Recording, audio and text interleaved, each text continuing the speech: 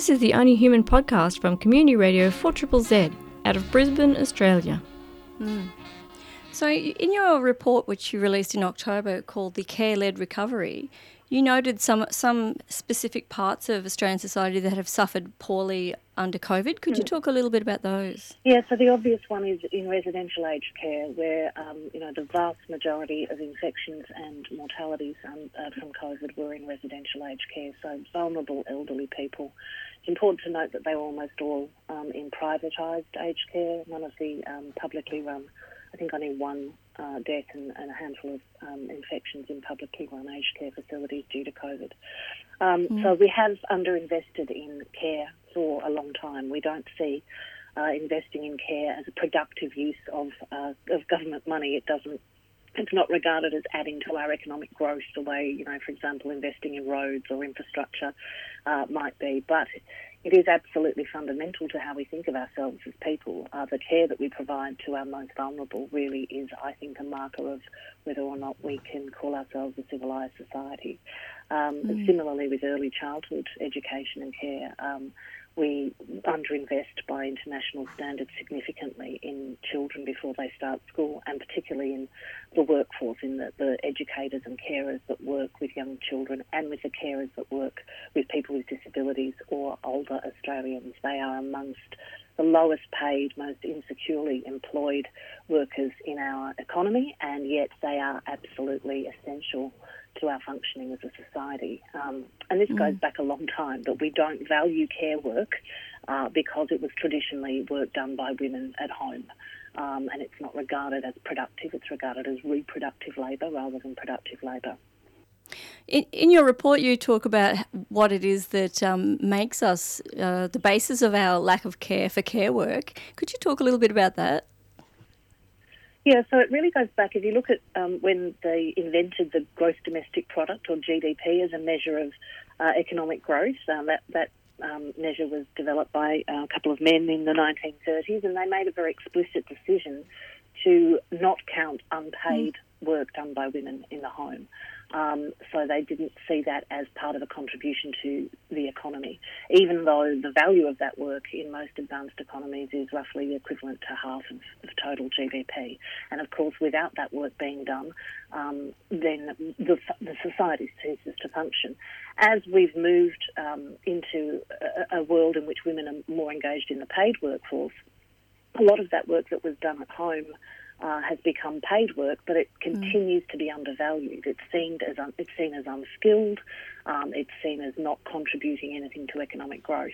And so we need to change how we think about that. First and foremost, of course, care work is essential to us as human beings, and the way we care for each other, I think, defines us as human beings.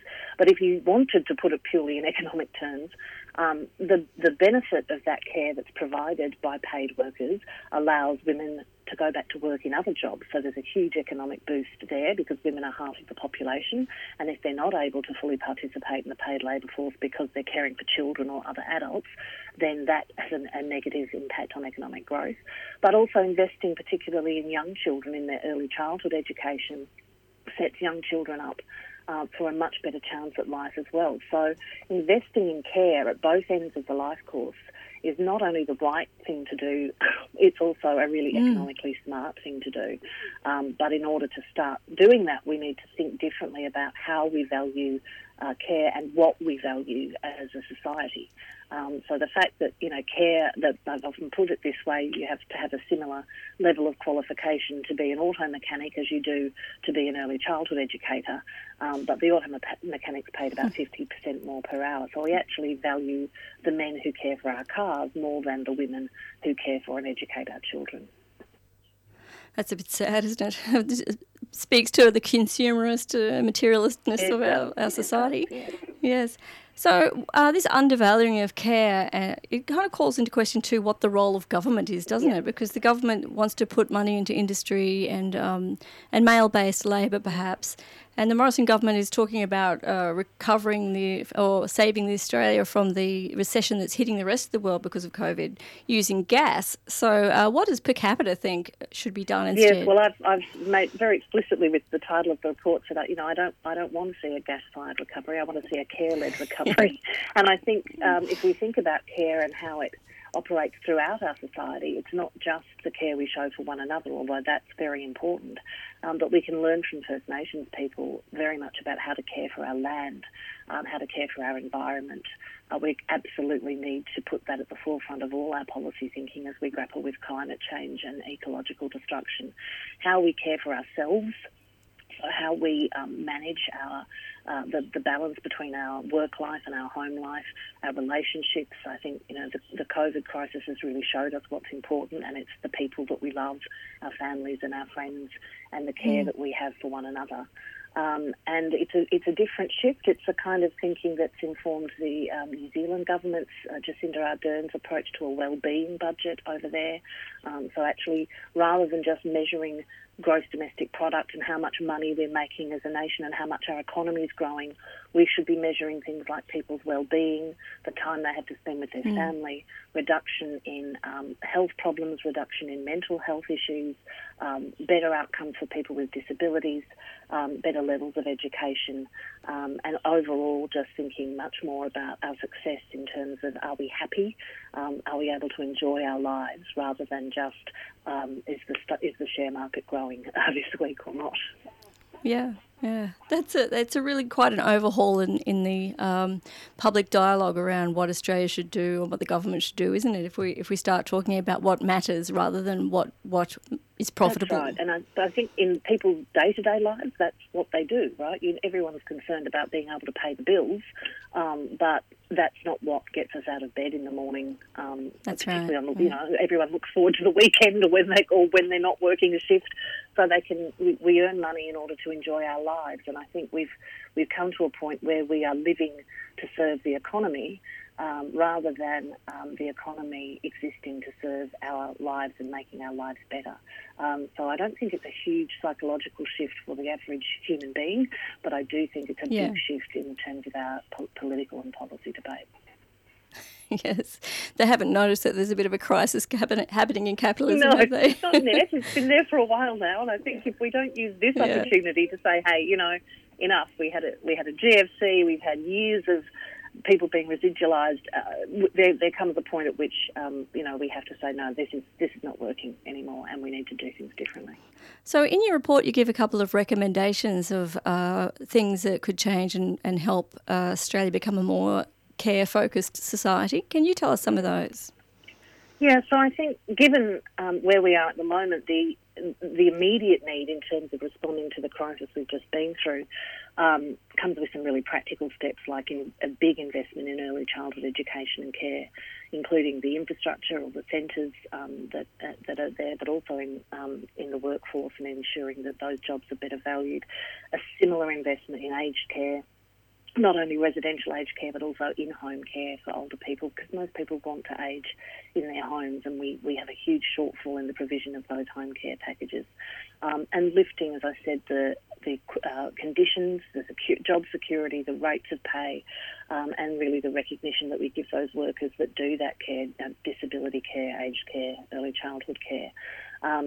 So there's some very practical things. We should also be looking to make access to early childhood education and care universal and free. We should be reducing waiting times for access to disability care and access to aged care. But more broadly, we need to think differently about how we trade off economic gains for time gains.